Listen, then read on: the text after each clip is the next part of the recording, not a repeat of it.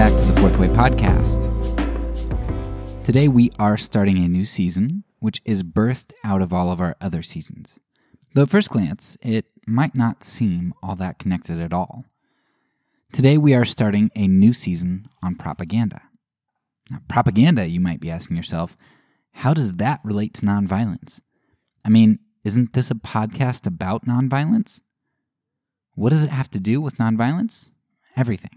It has everything to do with nonviolence. And by the end of the season, and hopefully long before that, you're going to see exactly what I mean. But to give you a palate to taste and see this connection, I want to give you a little analogy that I'm going to steal from a book by David Graeber called The Dawn of Everything. In Graeber's book, he identifies 3 fundamental means whereby we control situations, where we exert our power. And isn't that usually where violence comes from? In relationships, seeking power and control? Well, the first and crudest way in which power is exerted is through violence, of course, through physical force. Graeber gives an example of a woman who has a very expensive diamond necklace that she wants to wear out in public. However, she's concerned that someone is going to try to take that necklace, and she knows that she doesn't have the strength to stop an aggressor who might want to steal the necklace, her first line of defense. Now, that confidence in violence, it could be placed in a variety of places. It might be in a confidence in her own strength. Maybe she knows jujitsu or something. It could be a confidence in the strength and violence of a significant other, or in the strength and presence of the government agents intended to enforce the law. But if she doesn't have enough confidence in the violence that's on her side, she may choose not to wear the necklace for fear of it getting stolen. But is violence her only means to power and control, to be able to wear her necklace or to be able to own her necklace? No, not at all. There's another way in which she can seek to control the situation.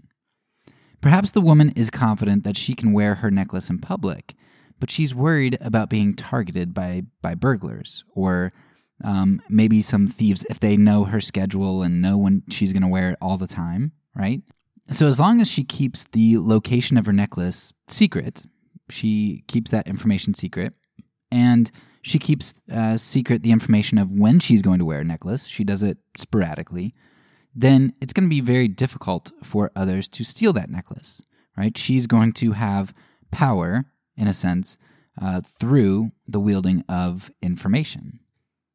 Now, if someone else got a hold of that information, they could blackmail her or use the information to steal the necklace themselves. Information is a way that we can hold power over others or maintain control over a situation. And in broader definitions of the word violence, information can very easily be wielded as a tool to do violence to another person. Finally, if the woman can't control the violence or the information, she may try to exert power through charisma. If she's liked well enough by her community, if she says and does the right things, and if she presents herself well, it may be that others wouldn't want to steal from her because she was too well respected. To steal from the woman would not only cause them to fall out of favor with her, but with others in the community who all adore this woman. Someone or everyone may have the strength to steal from her and the information to steal from her, but may nevertheless, due to her charisma, choose not to steal from her.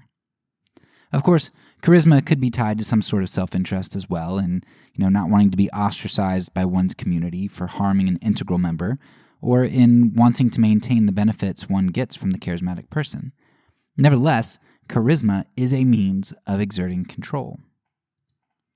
If you buy Graeber's arguments here, then you can see how we, who do a podcast on nonviolence, would eventually get to a season on something like propaganda. Propaganda is the controlling of information, and it's either a stair-step up to violence or a stair-step down from it. An average person knows that they can't do violence to someone without having some major legal consequences, without having the violence of the sword of the state come down on them. To assault or murder someone will very likely lead to incarceration. However, wielding information against others can often result in control over a situation, obtaining the ends that one wants without doing physical violence and therefore risking incarceration or violence done reciprocally. When one can't do violence with confidence against another person, they can wield information against someone else. Like we said, depending on how one wields that information, this can end up being just another form of violence. We see this all the time today in lots of situations, but I think specifically of teens back when I was teaching. Social media and all the terrible things that were said, oftentimes true things that were revealed, which end up driving some teens to self-harm or to suicide. Information really is power. But information may not be a last resort for someone who can't do violence with impunity. For an entity such as the government, which can do much violence without any recourse, controlling information is a way to mask violence. I think the Senate Intelligence Committee on Torture is the perfect example of this. The government has gotten away with torture, and there were no consequences even after their abhorrent actions were revealed.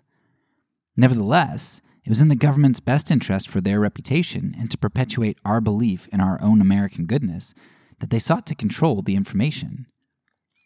They were using physical violence, but they controlled the information so that nobody knew about it.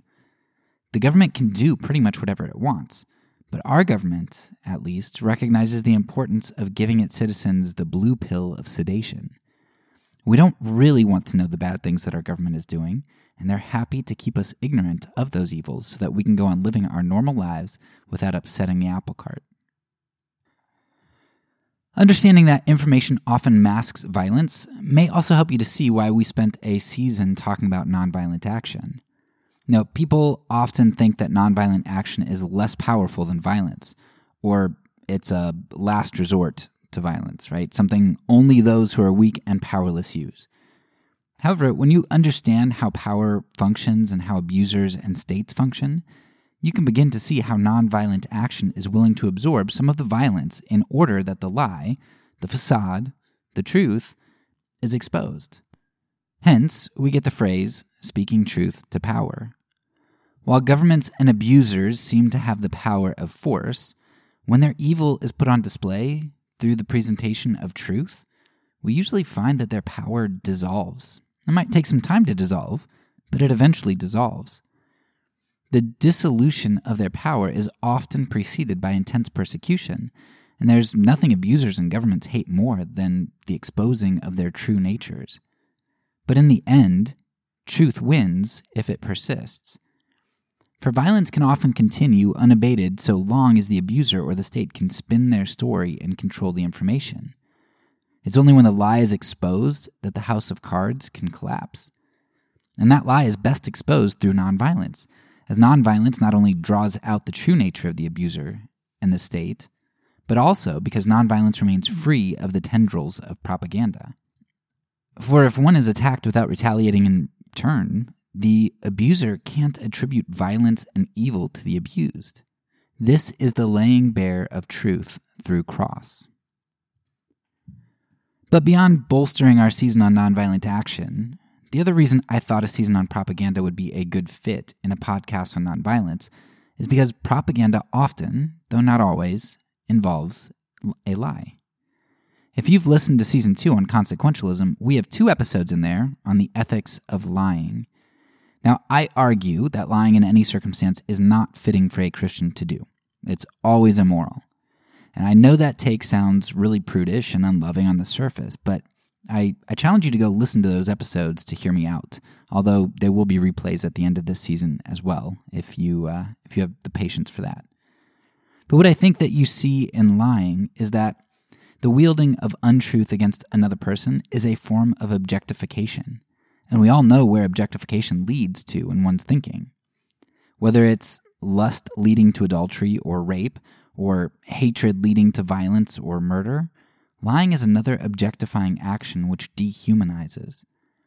But we don't even have to have the discussion here about the more trivial cases of lying, as the season will be focused on the big lies of propaganda. However, I do want you to take note of this observation here, that lying leads to objectification and dehumanization. Because as we go through this season, we're going to explore not only the strategies behind propaganda which make it tick, but also the consequences of propaganda. What does propaganda do to those who are being objectified? It dehumanizes other. And this is why propaganda is so often associated with abuse and atrocity. Lying, deceit, and manipulation occur almost exclusively where objectification and dehumanization occur. Propaganda either makes atrocity possible or it makes it unbelievable. We'll see examples of each of these throughout our season. As propaganda sometimes dehumanizes a group and makes their murder or exploitation possible, or, at other times, lulls the masses into believing in a person or group's incorruptibility and their inability to commit atrocity. It's what we call denial. Finally, I chose to do a season on propaganda because I don't think there's a more pertinent topic to discuss right now. We are living in a world where propaganda is present just about everywhere we look. And that's in part because, as Jacques Ellul identified more than 60 years ago, a technological society is run on propaganda. We are bombarded by multiple narratives of the same act or occurrence, and it's nearly impossible to distinguish what is truth anymore. At the same time, the polarization of narratives is making the objectification of the other group more prominent. As clarity of truth dissipates, so does our clarity of the humanity of other. And that, of course, leads to terrible acts of violence. This season is valuable because we are going to do a number of very important things. We are going to elevate truth and discuss how to discern what is true. We are going to discuss the idea of othering and the creating of enemies and how that's problematic for us. And we're going to discuss not only how we identify propaganda and lies, but how we counter them and create a counterculture of truth and discretion. I'm really excited about this season. So hopefully you have been able to see that information is extremely powerful. But if you can't, we're going to spend this season showing you how propaganda and lies function and how powerful they really are. As usual, I've set the season up to create a cumulative sort of case to explore propaganda. We will first look at propaganda and lies on a more individual scale, looking at issues like spousal abuse and racism. Then we're going to take a look at corporate propaganda in society, followed by looking at propaganda as wielded by the largest corporation of them all, the government.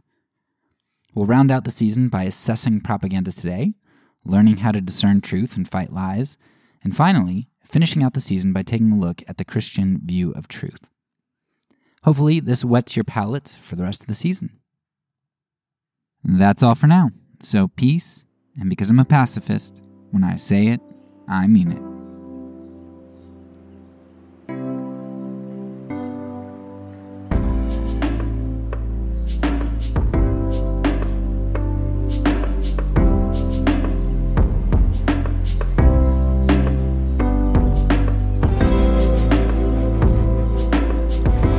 This podcast is a part of the Kingdom Outpost Network. Please check out the links below to find other great podcasts and content related to nonviolence and kingdom living.